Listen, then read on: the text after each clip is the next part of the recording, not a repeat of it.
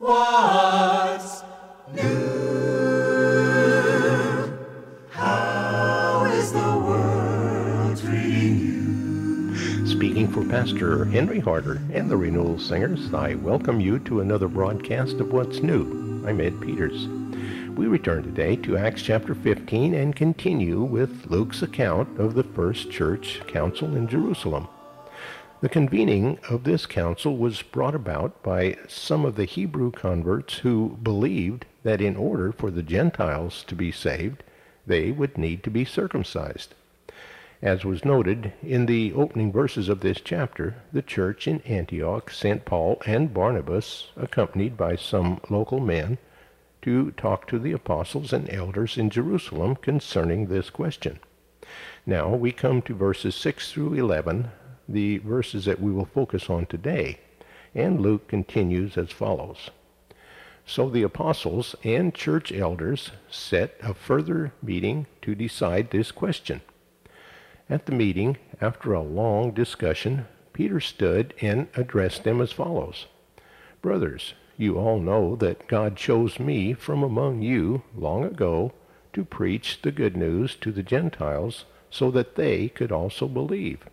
God, who knows men's hearts, confirmed the fact that he accepts Gentiles by giving them the Holy Spirit just as he gave him to us.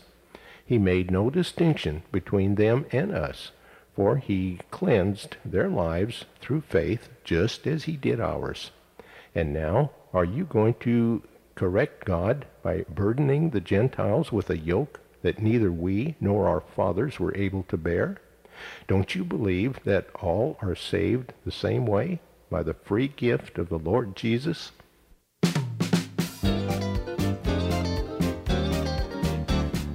I feel his promise sweeping upon us like a mighty rushing wind. The Holy Ghost and power burning like a fire. His promise is upon us again. Jesus said, I am leaving, but until I come again, you will not be alone, my child. Oh, we have the Father's promise that a comforter will come till all his Spirit pours out. The disciples were gathered in the upper room when the Spirit of the Lord came down. Now that same Spirit that reached down and baptized all of them, it's in our midst right now. I feel his promise sweeping upon us like a mighty rushing wind. The Holy Ghost and power burning like a fire. His promise is upon us again.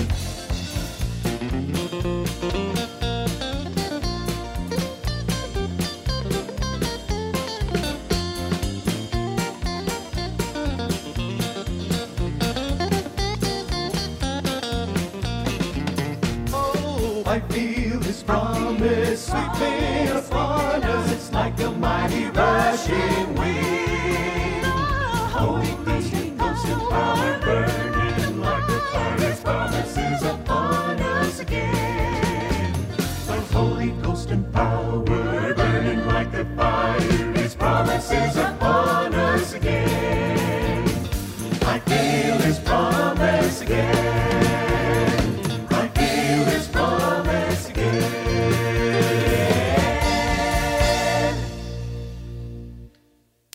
After a period of considerable discussion by the apostles and elders, Peter addressed them. His argument was based on his own experience when God had sent him to preach to the Gentiles back in chapter 10. The irrefutable proof of God's acceptance of the Gentiles was the giving of the Holy Spirit to them. The yoke of the law is not needed for salvation. Salvation comes through the grace of our Lord. No circumcision was required. Peter sums it all up very nicely in verse 11. The Jews must be saved in exactly the same way that the Gentiles are saved. We are all saved because we have trusted Christ.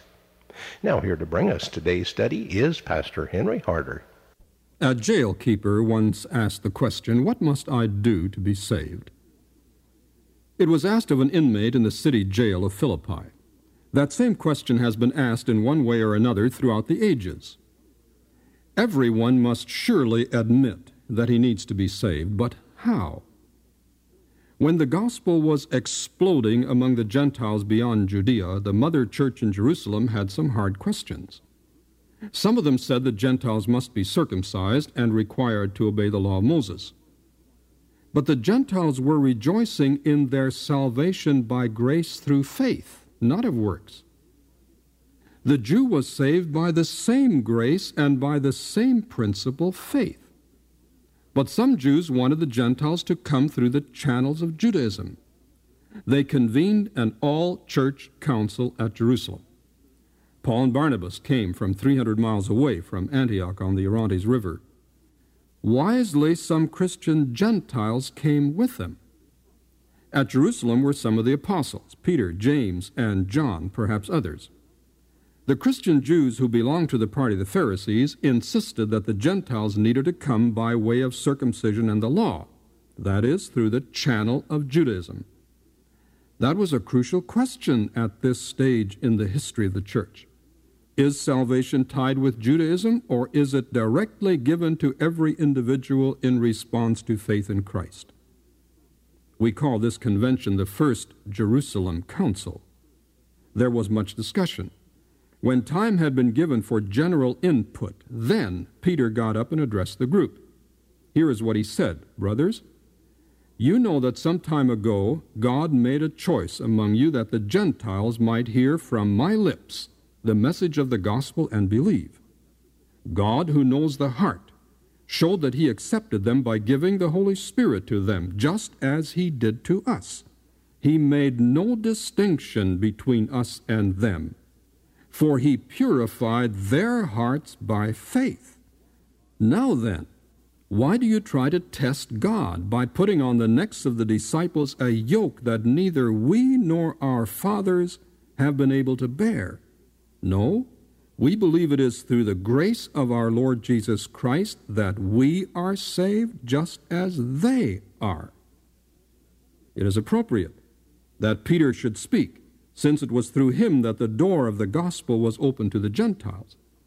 It was Peter who had visited in the home of the Gentile centurion named Cornelius at Caesarea.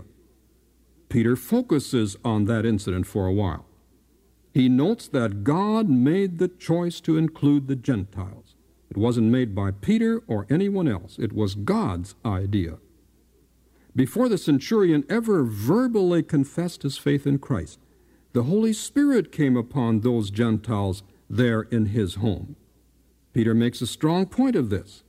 These Gentiles had not been circumcised nor lived by the law, yet the Holy Spirit came upon those Gentiles just like he did upon the Jews at Pentecost. Now Peter argues, if we now introduce circumcision in the law, we would be testing God. It would be tantamount to saying that God hadn't done things right there in the centurion's home.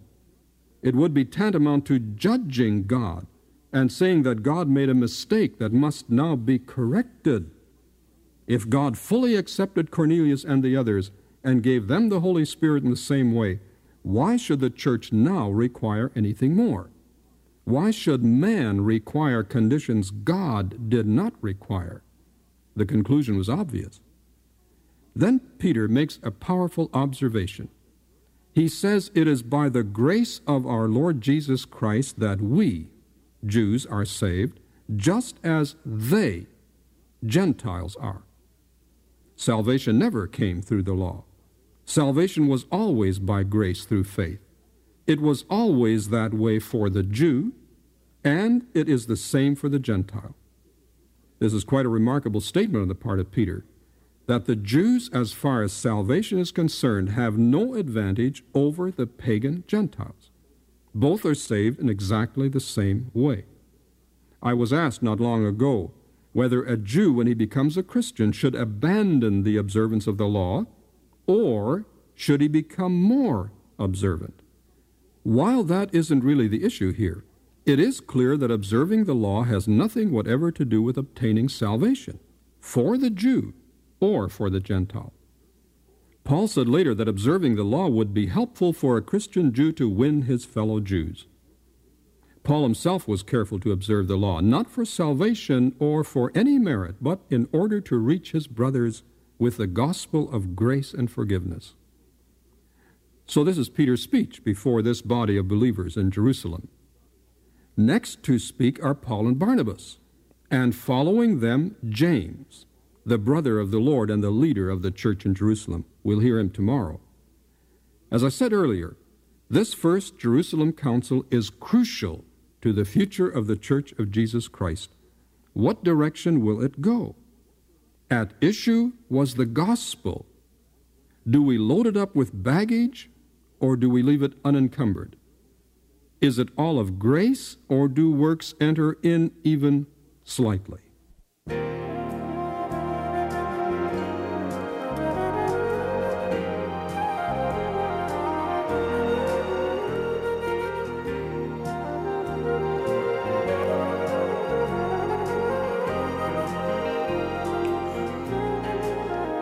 Many times I'm tried and tested as I travel day by day.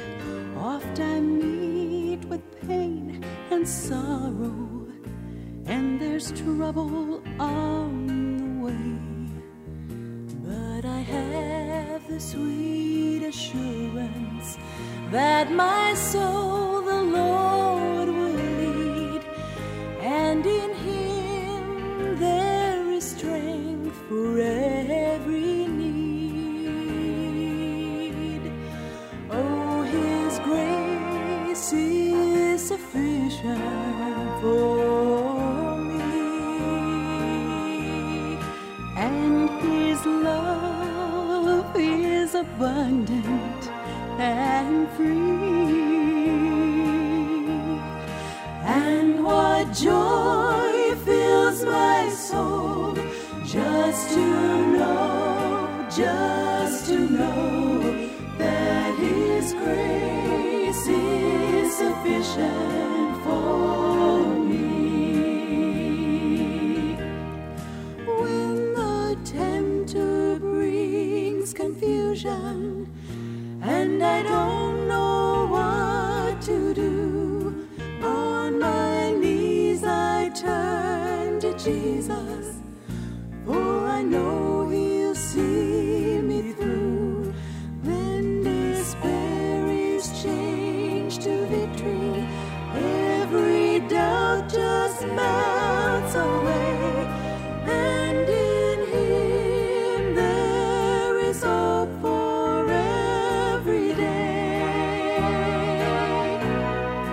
For His grace is sufficient for me, and His love is abundant and free. And what joy fills my soul just to know that His grace is sufficient for me. And what joy fills my soul just to know that His grace is sufficient for me. Oh, His grace is sufficient for me.